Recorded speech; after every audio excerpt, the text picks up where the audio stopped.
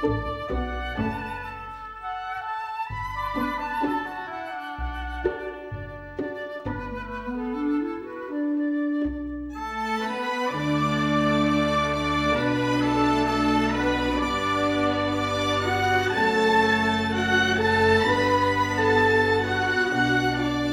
afternoon and welcome to Deep in History. This is Marcus Grodi, joined as usual with Monsignor Jeffrey Steenson. Monsignor, good to have you join with me again as we walk slowly through this classic book by St. Irenaeus, the Book Against Heresies. And we're able to do this, Monsignor, over the blessing of, I guess it's a blessing, of this digital technology that Irenaeus obviously didn't have, couldn't have imagined in any way, shape, or form way back 1800 and some years ago. Our goal today is to finish Book 4. So we're starting on page 434, those of you that are following along, and we're going to go through 447. We're going to start with Book 4, Chapter 37, Section 7, and then we're going to finish all the way through Chapter 51, Section 4. And Monsignor, here's what I thought we would do, if it's all right with you. First of all, especially those that are reading through the book, occasionally I would encourage you to just turn back to page 1, which is the prologue to the entire book.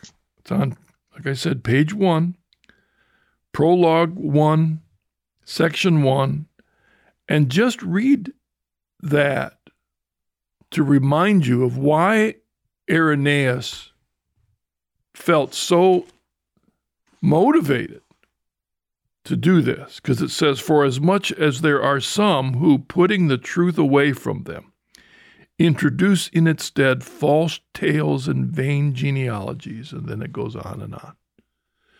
That here was a bishop in the midst of heresies, scandals, attacks on the church. The devil was, and his horde were attacking the truth from every angle. And he was using the technology he had available for the sake of his people and his fellow bishops to take a frontal attack on the heresies that were on these people. Yeah, no, that's right. And you've been commenting along the way about how sometimes the context of what we've been reading seems almost homiletical. And I think what we're seeing here is the pastoral side of a bishop in the 2nd century.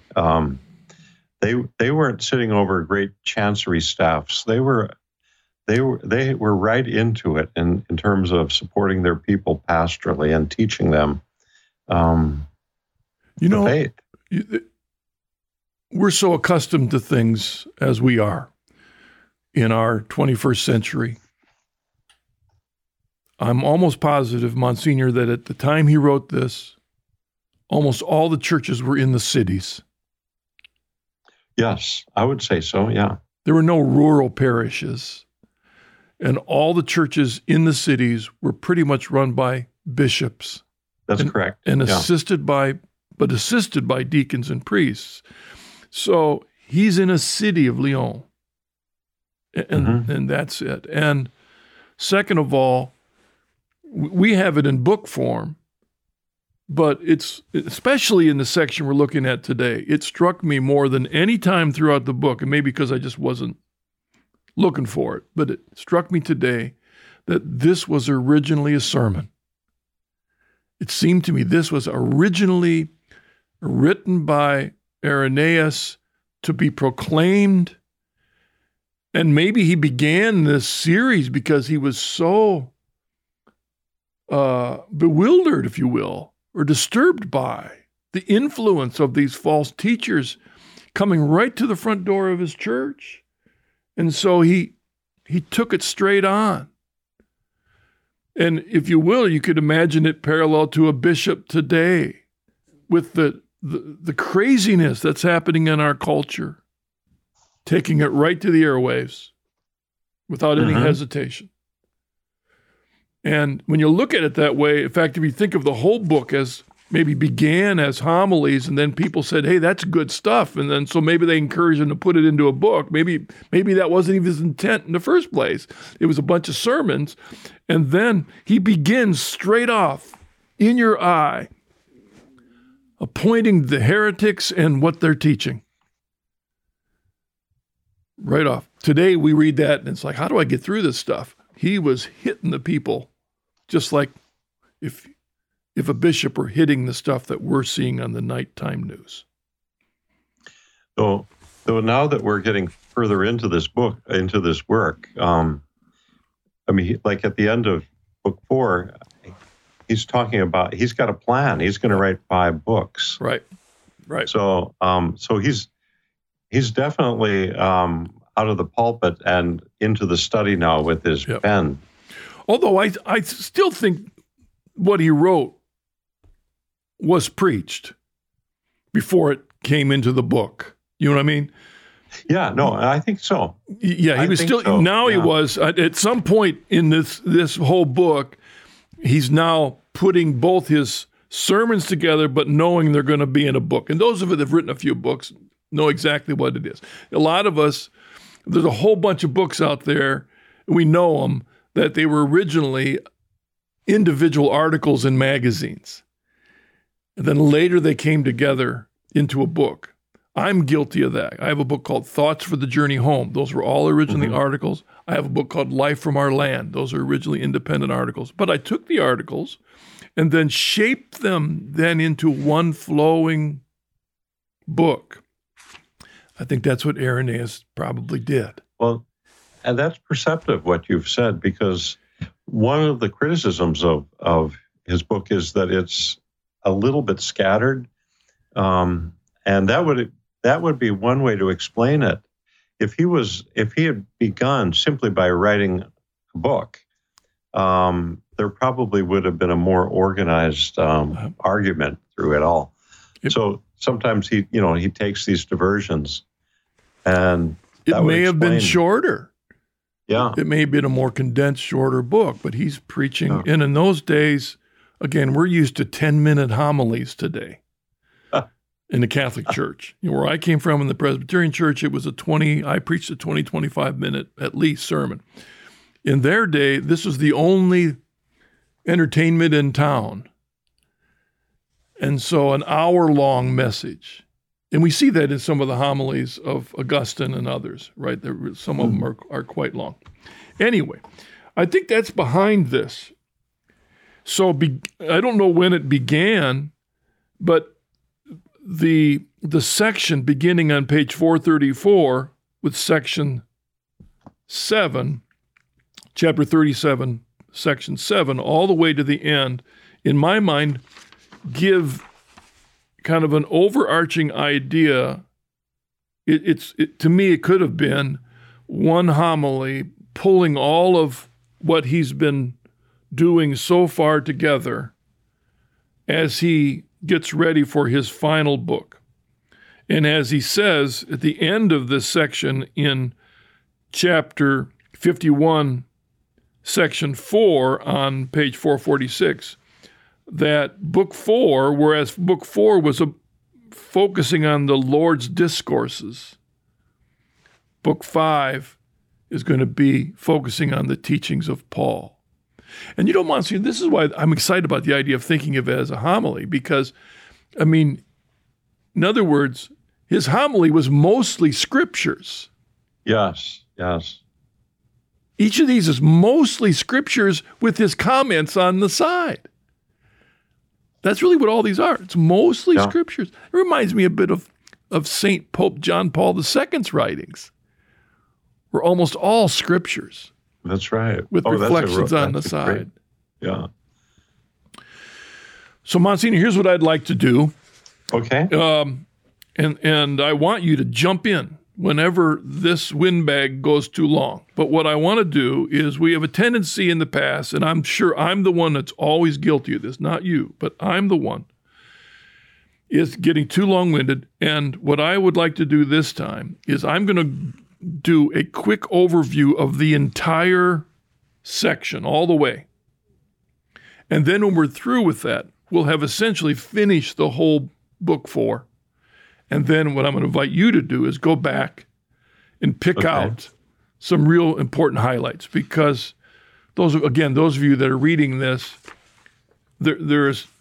we could spend a couple more hours easily going through all the quotes that are of interest in this section. So he begins on page 434, section 37:7, with the basic idea that Christians need to watch earnestly with might and intense struggling. And it's a section with some great quotes in it that he's got to the point about the necessity of struggling in our desire to grow in holiness. And he's emphasizes that we need to be on our guard for the time to come, and to persevere in love toward him. Now, Monsignor, you've pointed out that in Book 5, we're going to get into more his discussion about the end times. Yeah. But it's a common theme. He believes that there's urgency. All right? It's going to involve struggling, though, an intense struggling, basically as a Christian lives out the cross of Christ. And then he says in chapter 38, page 436, he's saying that somebody might say, well, wait a second, why didn't God just make man perfect from the beginning? What's with all this stuff we've been going through? I mean, maybe he heard that from one of the Gnostic teachers. Mm-hmm. And he gives a great long answer, but the summary was that because, hey, man was unoriginated. And Monsignor, I'm going to have you come back and talk about that later. He uses this term a lot, right? Unoriginated and originated, the unoriginated. Because man was unoriginated, childish, strange, a babe. And in these last times, he came as we could receive him, as milk to babes. God chose that Christ would come in a way that we could receive him. All right? And then in section 2, it's because of our imperfections that the Holy Spirit could not rest fully upon us. And there's a great quote in there that is one of the earliest quotes I can see that kind of refers to a confirmation type experience. Mm-hmm. We'll get to that. It's in section 2. Christ came as a babe due to our childishness, Irenaeus talks about. I mean, I can't tell you, Monsignor, how many times in the 45 years of my ministry I've heard preachers talking, trying to explain why he came as a babe or why he came in the way he did. And that's what Irenaeus is dealing with here. It's because of our weakness. Then in section 3, he goes on, he says that created man can endure all the struggling that we have to go through the power of the unoriginate. The unoriginate. Now, again, Monsignor, why is he using this term? I want to possibly get to that in the context. Through the Trinity, man grows towards perfection. In there he talks about how the Father and the Son and the Holy Spirit all help us childish human beings who can on our own, but through the Holy Spirit, can grow towards perfection. And in this section, Irenaeus gets into an issue that is uniquely a theological discussion amongst Catholics and Orthodox. It's not so common amongst non-Catholic Christians, non-Orthodox Christians, and that's the whole issue of deification. Mm-hmm. Deification.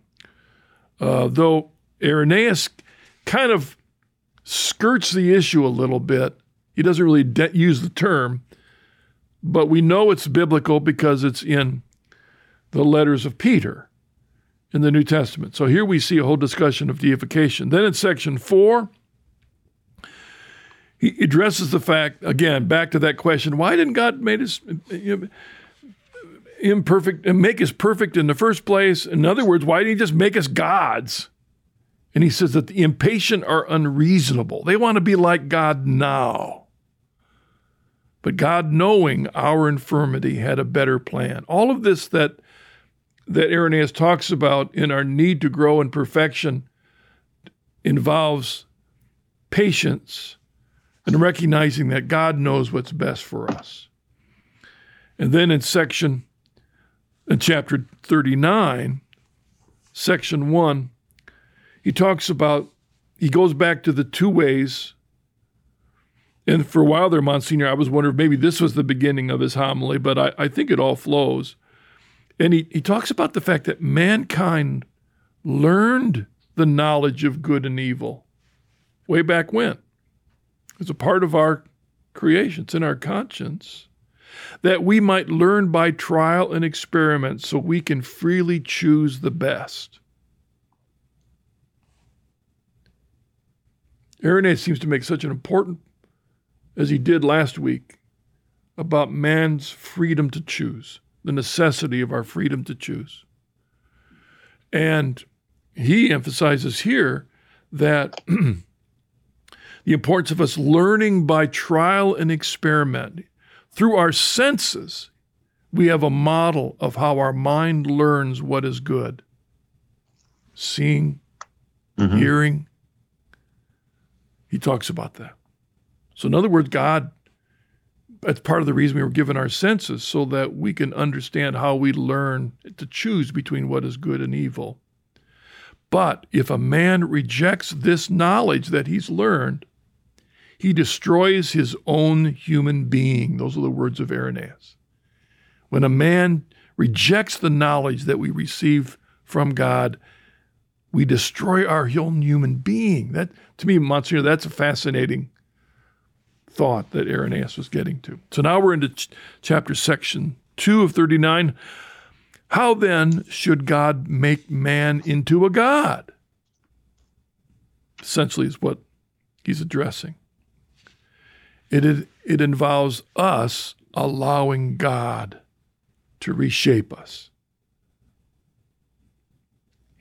Allow him to make us, to reshape us, which requires that we not be hardened. Monsignor, he talks about that, and he uses it as an image. This is the image of we're clay being shaped by the potter. And when clay becomes dry, no longer moist, it can't be shaped.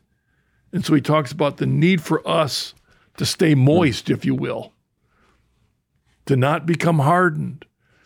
You know, how do we do that? Well, that's kind of what this whole section's about. There's a great quote in there, right, Monsignor? That God makes, we are made. And I think, Monsignor, that in just that short statement, Irenaeus says it a little differently. He's touching on a whole bunch of Gnostic false ideas. Bottom line, God makes. We're made. And if we are humble before him, he will perfect us. If we do not believe, obey, relent, it is our fault. And Monsignor, we've chosen that as the title for this episode. Yeah. Right? The emphasis about, hey, it's us. And, Monsignor, in some ways I hate for us to skim through this because I want you to address that issue, because when he says that it's our fault, he's also addressing a lot of the false teachings of the Gnostics, right? Yeah, very much so. Yeah. Okay. We'll be coming back to that one. Great. Then we get into chapter 39, section 4. We're on page 441. And he's been talking all through the book, but often he doesn't always call it the two ways, of course, but he's talking about the two ways that we have before us, either follow God or we don't. And he's described this all the way through the entire book, but now he gets into the judgment of the two ways. Those who fly to the light, those who fly from the light reap darkness through their own fault. That's a summary, if you will, of section 4. Then when we enter into, wait a second, Monsignor, what have I been doing wrong here? Oh, I just noticed I put something wrong in my notes. And Monsignor, you didn't correct me. Well, I thought we were following. We're on page 442, right? 442. In my notes, I have this as chapter 50. Excuse me, everybody. This is chapter 40. I misread the Roman numerals too quickly there. So we're going through chapter 41, section 4 today. That'll finish. I'm sorry, everybody. So on page 442, Monsignor, we're in chapter 40, section 1. And this is where he emphasizes if the judgment that's been established, those that are faithful and obey God will be, in essence, recreated, reshaped, perfected, deified, or if those that don't, there is judgment. He emphasizes that this judgment has to come by the one and the same Father. Otherwise, it ain't going to make any sense. Right? He's addressing the confusion that the Gnostics and all their teachings even undercut the very understanding of what we'll face when we stand before God in judgment. It's got to be by one and the same Father that comes the judgment of both ways. Section 2, chapter 40, section 2, the Gnostic views make no sense of the judgment. And he talks about that.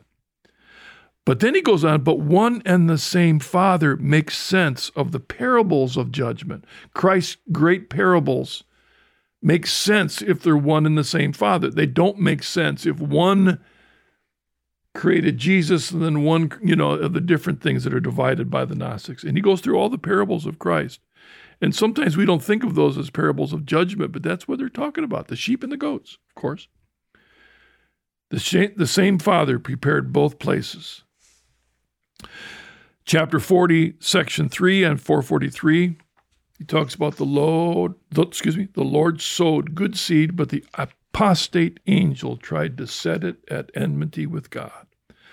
But the incarnate Christ fulfilled the proto-evangelium, Genesis chapter 3. And so, again, he pulls it all together. He's talking about the judgment. He's talking about the one Father and the one Christ and the incarnate Christ fulfilling what had been predicted in Genesis 3, that the son of the woman would crush the serpent. And so he talks about Christ fulfilling that prophecy. And then in chapter 41, sections 1 and 2, we're on page 444, he just says it as it is. All who are in apostasy from God are of the devil. And he's very blunt about that. And this is where he talks about that the term son has two meanings. There are natural-born sons and those who are made sons. And he says that by creation, yes, we are all children of God. Everyone. So again, if we looked at this whole thing, we grow through struggling, perfection, through humility. God can change us. He can turn us in. He can be deified. But it involves our choice. And which side we choose is our freedom to choose. And if we choose away from God, that's our own fault. And the Gnostics get around this in all kinds of different ways. And then now he talks about sonship. And all of us, in a way, are children of God. But as to obedience and learning, not all are God's children, he is saying. I'm thinking about today's modern political correctness that just wants to make everybody, no. Yes, in a way we are. He's our creator. But when it comes to obedience and learning, Not all are God's children. Only those who believe and do his will are his sons. Those who believe not and obey not are children of the devil. This is Irenaeus saying this. Chapter 41, section 3, page 445. As is found in normal, customary life, those who disobey God are disowned and cease to be sons and lose their inheritance. And he's taking this from the example in real life. Yeah. You got a son that's disobedient, turns his back from you, he loses his inheritance. Well, the same is true in our relationship with God. But if, and here again, that's why this whole homily is pulling the whole book together, because his goal is to convert the apostates. That's his point. So with all that he said, he's saying, but if they convert, if they repent, if they turn, and then if they rest from their evil ways, they might become sons and inherit incorruption. That's his goal. That's how he ends book 4, brings 1, 2, 3, and 4 together. And then in that very last section, last paragraph, in section 4, he says, okay, I've finished this book, which has been focused on our Lord's discourses, but now I'm going to do a book 5, which will focus on the teachings of Paul, as well as, he said, Monsignor, and you pointed this out to me, as well as further reflections on the literal words of Christ and how they deal with that. And Monsignor, before you jump into any comments on that summary, if you will. Oh, sorry. I thought you had a question for me before. I was just going to say, and before we jump into the main points, did you want to add anything to that overall summary before we jump into some specifics? No, you did a great job on that. I think very thorough. Okay. Well, then let's back up, everyone. I wanted Monsignor now. There's so much we go through here, but what I wanted Monsignor to do, then take us back, Monsignor, to point us out a few tidbits that are particularly unique for what Irenaeus was saying in this end of this book. Okay. Well, thank you very much. Well, we'll have to watch our time on this. So you're the timekeeper on all this. But, what I think you've already pointed out that he really hammers home the point about individual responsibility and how God creates us to be rational and free. And of course, again, his opponents, those Gnostics, are basically determinist in the way they look at human nature. And we'll look, as we go forward, we'll see a few more points in this, but free will is not important for the Gnostics. For the Gnostic, it is, you are what you are. You're either a son of the higher God, or you're an offspring of the lower one. You don't get to make the move. What's your thought, Monsignor? 1,350 years later or so, the reformers of the 16th century, some of them are going to believe that Augustine is teaching depravity of the will, and even that we no longer have free will at all. I know. I was meaning to ask you that very question because of your Calvinist background, but it is fascinating. There's not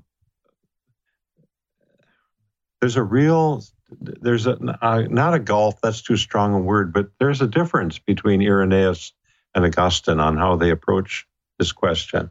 Remember, Irenaeus is basically an Easterner. There is a difference between the Eastern and the Western fathers. And he, in the East, the freedom of the will is something in Eastern patristic thought. That's something really fundamentally important. Augustine kind of develops that argument that concupiscence distorts it, so we're always going to make the wrong choice because we're, selfish desires are what motivate us at core. That's our nature. I was quite struck as I read this passage how Irenaeus, he keeps hammering home the point about, we were talking about a title for it, and I came up with its colloquial title, it's your own damn fault if you go to hell. Yeah. He's very clear on that subject. See, you're far more patristic scholar than I am. I mean, you know more in your little finger than I'll ever even forget, So, but you make the distinction between the Eastern Fathers and the Western Fathers.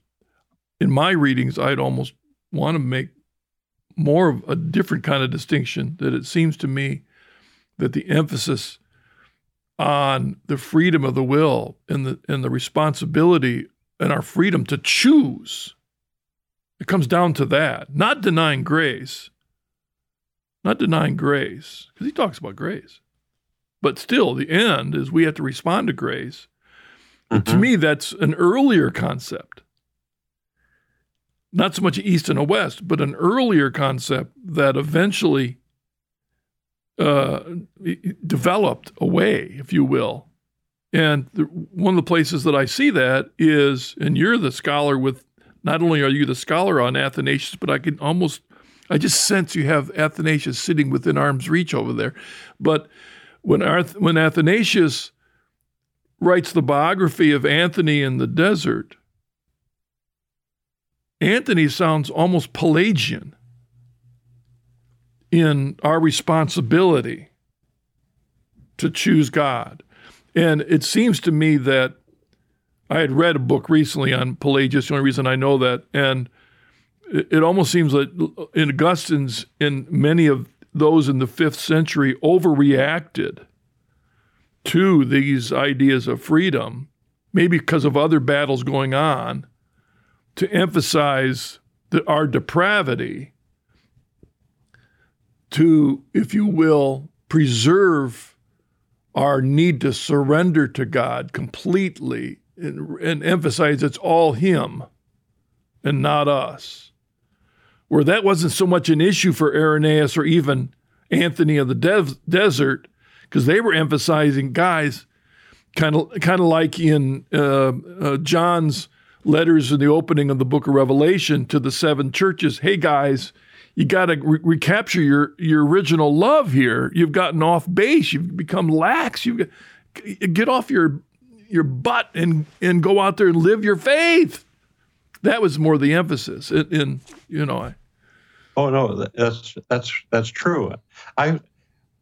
Augustine probably learned most of those ideas about free will and human nature from his mentor, St. Ambrose. So that's where I think we began to find it emphasized in the Latin patristic tradition with Ambrose. And I don't know, I mean, it's a mystery in a way how, I guess Ambrose and Augustine were basically dealing with the question, if it is so clear-cut, as St. Irenaeus says it is, why would anyone in their right mind choose to live an evil, rebellious life? And I think Augustine, as he develops the idea, he's saying, well, really, ultimately, it's not free will because we lost that. In some sense, we've lost that. That has to be restored because of original sin. So we're now enslaved. We're enslaved. But it's interesting, Marcus. The other thing I've also been struck by is when Pelagius was stirring up a storm in Rome, and then his disciple went down to Carthage and got things going there. The Western Fathers drove them out. Council of Carthage, For instance, that was probably the primary one. Where did they go? They got on a boat and they went to the east. And the Pelagians were more or less well received by the Eastern bishops because I think this is just a very different approach from east to west on this question. I'm almost hesitant to put this on tape, but I was reading recently some debates between Catholics and non-Catholics about justification, sanctification, all those issues. And the more I listen to them, the more I'm reminded of Irenaeus, because I wanted to scream, guys, you're just fighting over words. Yeah. You're just fighting, you're distracting away from what is the bottom line. The bottom line is believe in God. Do his will. Who gives a rip with the chicken and the egg thing? Yeah, that's right. It's about being obedient. On the bottom line, Revelation says, and I just was at a funeral, we will be held accountable for what we do in this life. All the other distractions or excuses, it's not my fault. In fact, some of the theologies, it's God's fault. He didn't predestine me. He didn't predestine me to be saved. It's not my fault. And it's interesting, the Gnostics, they were going around saying that, it's just the way it is. It's whoever we were, if you descended from the good God. Well, some of them then went on to say that, morality is not all that important because that's just all stuff done in the world. So you have a lot of this antinomianism amongst the Gnostics. You can do whatever you want in this body because it doesn't count. It's not, it doesn't matter, And so he's definitely dealing with that question. Yep. Yep. And you could tell, he's obviously responding to the Gnostics. They're questioning him because, he's saying, we have to take responsibility, and we the moral life is something that is laid upon us. And the Gnostics say, well, why didn't God just make us perfect in the first place then? Yep. I think that's the context of all this. And so he as we'll see a little bit further down, he opens up the idea of these two senses of sonship. Yep. Because the Gnostics want to say that we're sons of God naturally. So that depends, on which God we're descended from.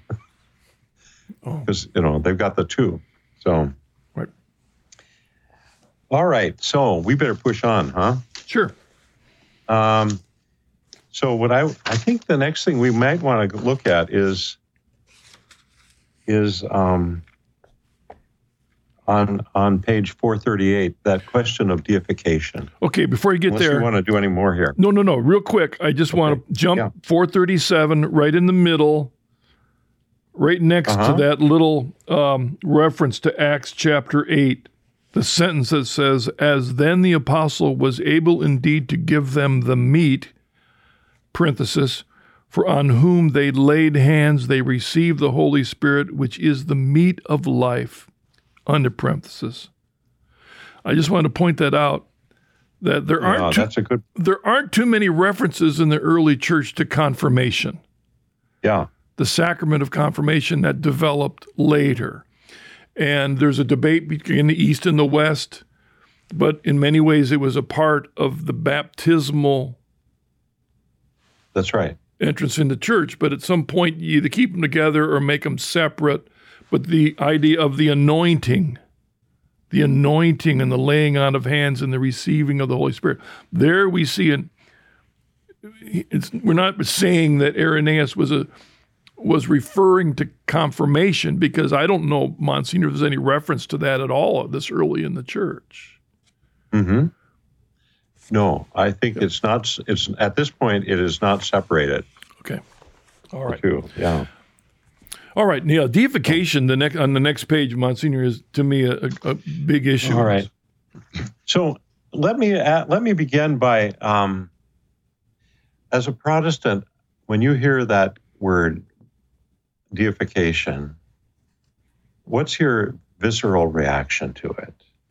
Back in the old day, I would have, because of my particular formation, I had no mental file folder for the idea of deification. And the only group, in fact, I wasn't even aware that Catholics had this a part of their theology, because I never heard Catholics talk about this. I think recently in the last 10 years, Ignatius Press has put out a wonderful book that Carl Olson was at least part editor, if not part author, bringing together a lot of the teachings on deification. I think your average Catholic doesn't even think about this as a part of the beatific vision. The only group that I thought of as a Protestant that had anything to do with deification were the Mormons. Because the Mormons teach that we become gods. At least I think they do. That when we die, we become gods of our own planet. I think that's what they taught. Fascinating. So in that sense, the Mormons, Joseph Smith he must have been an early patristic scholar. I think that's the first time I've ever heard that. That's interesting.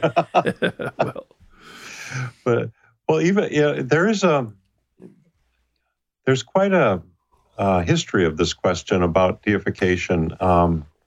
We find it more in the Eastern Fathers than in the Latin Fathers, but obviously it's there. And I think the first thing, Marcus, if I could do, is just remind people, if they haven't ever been to it, is to go to the Catechism of the Catholic Church, to paragraph 460, and there we find they actually quote the Catechism actually quotes Saint Irenaeus in that. The Word became flesh to make us partakers of the divine nature. So that, of course, is 2 Peter 1:4. Right. Okay. For this is why the Word became man, and the Son of God became the Son of Man, so that man, by entering into communion with the Word and thus receiving divine sonship, might become a son of God. It's interesting. That is a direct quote from St. Irenaeus, Book 3, 19:1. So the Catechism directly quotes Irenaeus there. Yeah. And then it goes on to say, for the Son of God became man so that we might become God. Do you recognize where that's from? I was going to say, is that Augustine or Ambrose? I couldn't remember. No, that's St. Athanasius. There you go. Yeah. There you go. So, there it is. I could just pull it out. By the way, if people want to have a magnificent experience, get that little book on the Incarnation of the Word by St. Athanasius. The one that's published by St. Vladimir Seminary Press is the one I recommend, because that's the one that has the preface written by C.S. Lewis on the reading of old books, which is what we're doing here. Yeah, you can get that from Amazon. We're letting the clean sea breezes of the centuries blow through our minds, so clearing them out. But on the Incarnation of the Word, in chapter 54, in section 3, Athanasius says about Christ, he was made man that we might be made God. And the word, not that anyone needs to have a lecture on the Greek words, but divinization is translated. In the Greek, the word that's used is theopoiesis. And basically the idea is that we don't become God in the proper substantial sense of that word. We can't. We're created. but we're able to see him. We're able to live live in immortality, so that we can be his children forever. Basically, we become his sons and daughters through this process of theopoiesis, or deification. Anyway, those words that I read from St. Athanasius, they become really a part of the tradition now. Yeah. And I think it's marvelous how we meet up with it here in Irenaeus for the first time here. And I still make this emphasis, and I'm hesitant. I don't want to. Well, go ahead. Try and claim any expertise in the fathers at all, but I believe in my reading of Irenaeus so far that, unlike many of the theologians in the centuries that will come, he is doing everything he can to stay within the boundaries of Scripture. And any extrapolation he takes from that in his interpretation, he's doing nothing but staying tight to Scripture. I think. In fact, not even using terminology that isn't scriptural. But that's why, if we talk about deification, he's interpreting 2 Peter. He's using Scripture. And so when we read, for example, in section 4, page 439, whereas we blame him for that we are not from the beginning made gods, but first men and then gods. Yeah. So St. Irenaeus is unapologetically just saying it there. He didn't make us gods first, but he made us men first and then gods. That's the deification that's in 2 Peter. And you talked about sons, 1 John chapter 3. See what love the Father has given us, that we should be called children of God, and so we are. The reason why the world does not know us is that it did not know him. Beloved, we are God's children now. It does not yet appear what we shall be, but we know that when he appears, we shall be like him, for we shall see him as he is. That's what you were talking about, Monsignor. There's the mystery of what this is. We don't know in this life, but we will be like him. And maybe I'm jumping a little ahead of us, but you asked the question about where were we? It was a couple of pages up. You were asking the question about. I thought I wrote it down here. Begotten and unbegotten, or using those phrases, that language. If you look back to page 438, the second. By this order, then, and by measures such as these, and by this kind of training, man being originated and formed, comes to be the image and likeness of the unoriginate God. So this word's originate and unoriginate. Okay, and I was looking at on page 436. Okay. Section 1. But if a man say, how is this? Could not God render man perfect from the beginning? That's the Gnostics' question. Let him know that although unto God, who is always the same and unoriginated in respect of himself, all things are possible, yet the things which were made by him, so far that coming afterwards, they have each their own beginning of generation. So far, they must also fall short of him who made them. Can I use the two Greek words again here? Because I can't tell you how hugely important they're going to become in the next 100 years, 150 years. Unbegotten, agenetos, and begotten is genetos.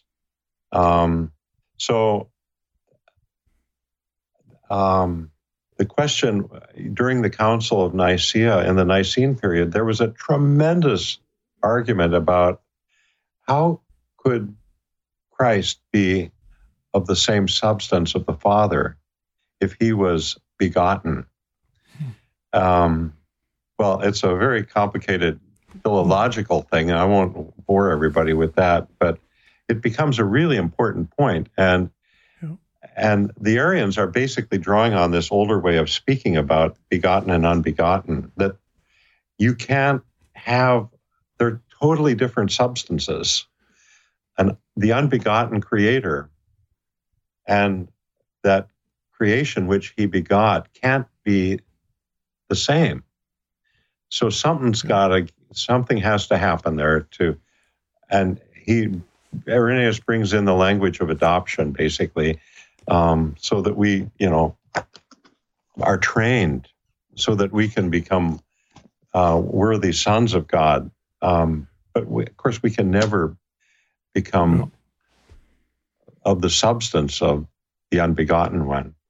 Anyway, the Nicene Fathers had to work that out, and they basically, they added another N to the word begotten. So Christ is begotten, but he's not originate. He doesn't have a beginning.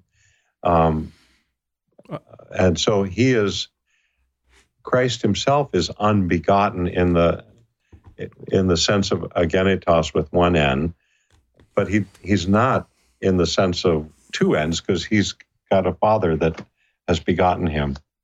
I know that's incredibly complicated stuff, but to me it's important in this sense, and I know I've emphasized maybe too much, that in the centuries that follow Irenaeus, there's so many divisions in the church over battles over the meaning of these words.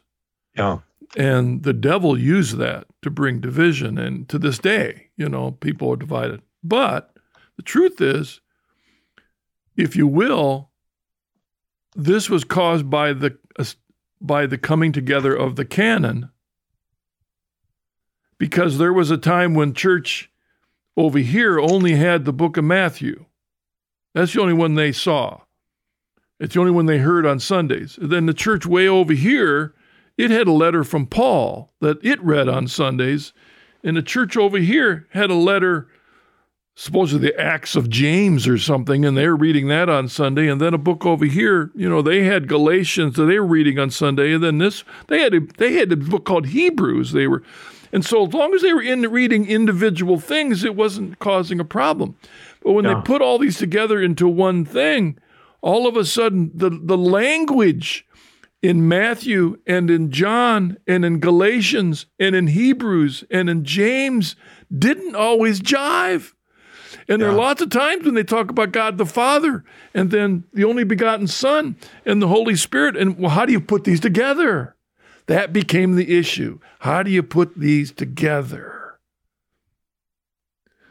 By the way, when you want to have some fun with this, if you go back to Athanasius again, he has a fascinating point at the very end of that section that we were looking at, that I read from, where basically he says, this is all a mystery, and it might be better if we just don't talk anymore about it. Yeah, really? Because you pointed that out. You pointed that out several times, that we shouldn't be, so involved in all these words. But in section 54, he just says, better it may be then not to aim at speaking of the whole, where one cannot do justice even to a part, but after mentioning one more, to leave the whole for you to marvel at. In other words, let's just be thankful and stand in awe of the wonderful gift that God gave us. Irenaeus is taking a shot over the bow at this point in time, warning them, guys, you be careful here. Don't Don't forget charity.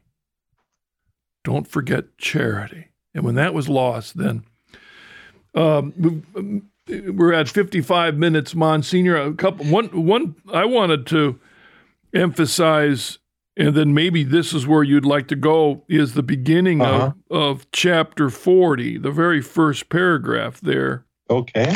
All right. Where it says, there is then one and the same Father who for those who thirst after communion with him and persevere in his obedience hath prepared the good things which are with himself. But for the prince of apostasy, the devil, and for those who shared in his revolt, hath prepared the everlasting fire into which the Lord and said those should be sent, who are severed off towards the left hand. Of course, he's referring to the parable of the sheep and the goats. You know, there he's just saying straight off that division of the two ways and the judgment that the one and only Father has prepared. And that's right. And that idea of preaching the two ways, which is so much a part of how the early Christians approached this task, it goes right to his argument here that there is both reward and punishment, and because God created us to be free, he does not compel us to choose one way or the other. We get what we have chosen and what we justly deserve based on our choice, whether we choose obedience or disobedience. It's fascinating how I just can imagine how, he's dealing with these Gnostics that are saying it's all been predetermined ahead of time, who's in and who's out. Yeah. And there are Christians today, lots of them, that believe that very thing. Yeah. I'm pretty sure I've mentioned on this program that in fact, not far from here, when I was a Presbyterian pastor in a church, I don't think it's more than 20 miles away from here, small country church, that I remember a woman, lifelong Presbyterian, who was always sad because she, her entire life, believed she was of the unregenerate, that she had been of the unchosen, and there wasn't anything she could do about it. So she could just go and do what she needs, what she wants to do. Well, but that's not how she felt about her life. She desperately wanted to be close to God. She wanted to be of the chosen, but she believed in her heart of hearts that she was not of the predestined. She was not of the chosen. And I tried to tell her, look, if you have a desire for God, that in itself is a sign that you've been given grace. Respond. It's your free choice, as Irenaeus says. She couldn't go there. She could not go there because of what she'd been convinced. Yeah. Fascinating. Oh, no, well, Marcus, the other thing we talked about before the program a little bit, perhaps we should just point out too, is just go back a page or so, 439 too, on page 440. Yes. And here he's introducing this idea of sonship, if you will, so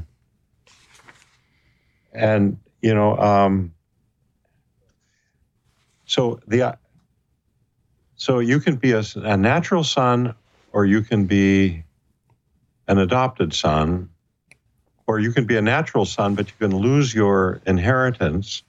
And that's the context of this. And he says in section 2 there how we must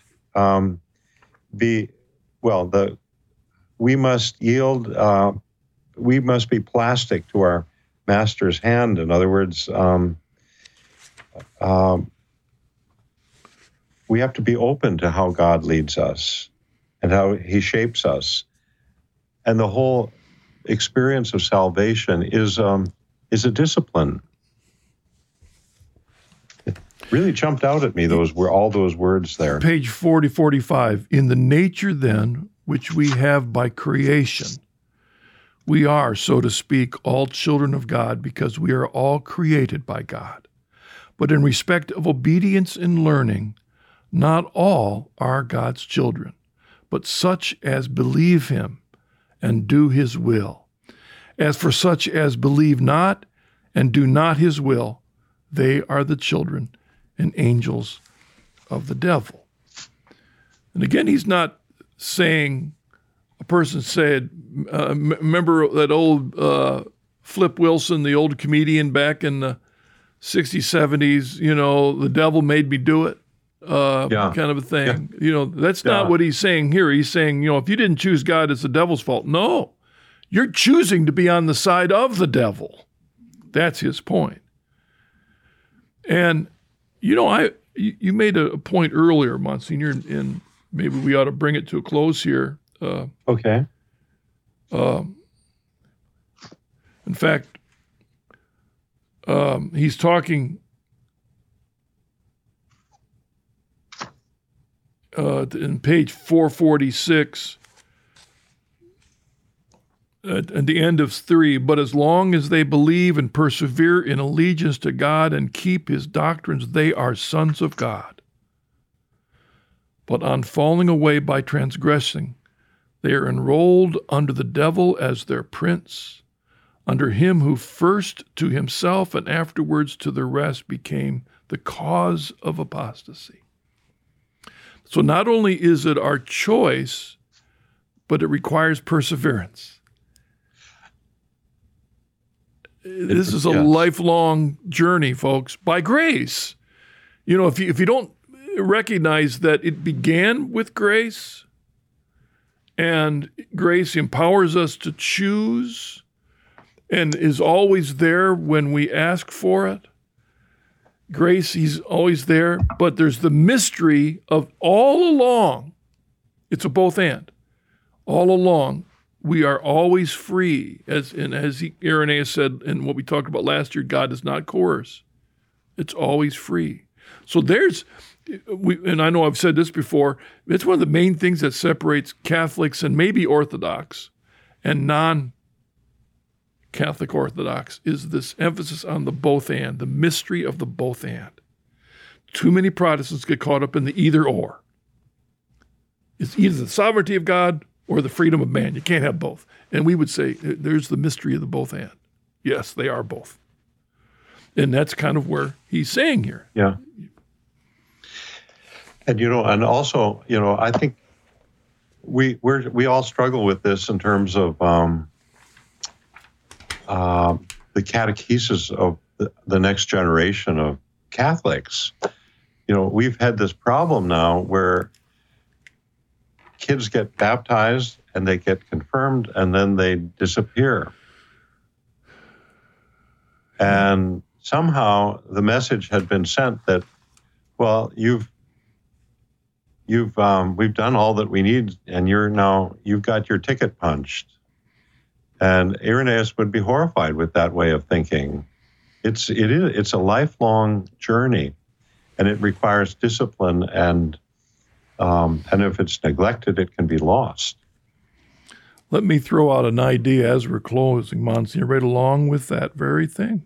Because you mentioned earlier that some people wondered, why would anyone not choose God?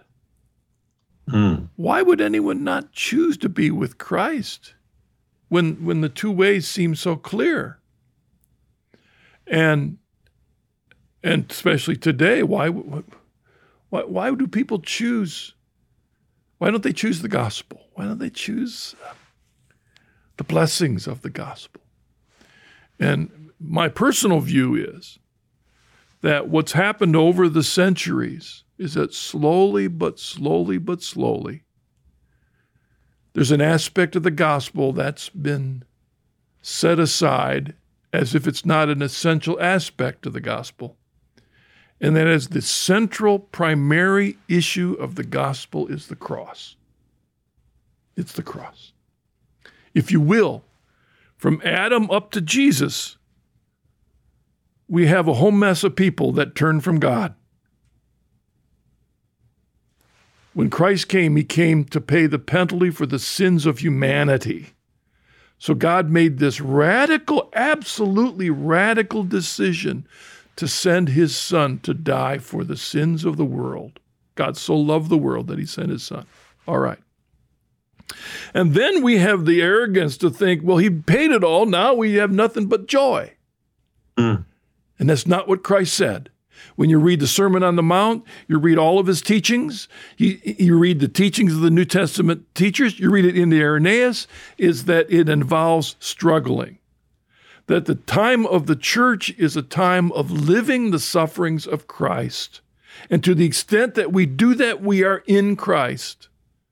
One of the most important verses, if you will, Monsignor, that summarizes what we've talked about is Romans 8, where Paul says,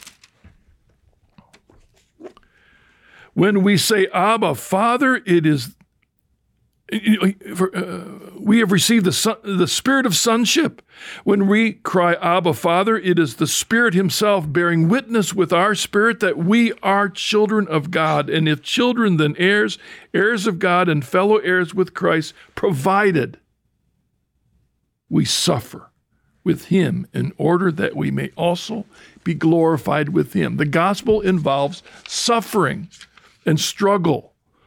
So if you're really remembering and trying to live the gospel, and we recognize that being a follower of Christ might mean martyrdom, following Christ might be rejected, following of Christ might be renouncing all things, he says in Luke 14. If that's what it is, then you might understand why some people might say, it looks like the way of the devil's easier.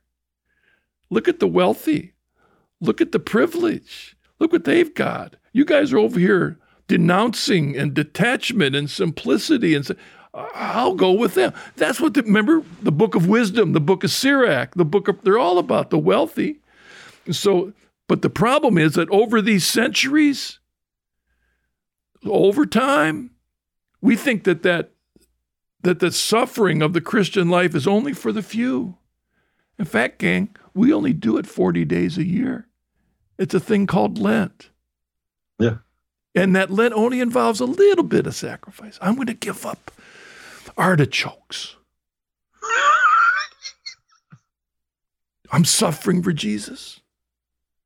The truth is that the 40 days of Lent remind us what the centrality of the gospel is. It is the cross of Jesus Christ. Right, Monsignor? Amen.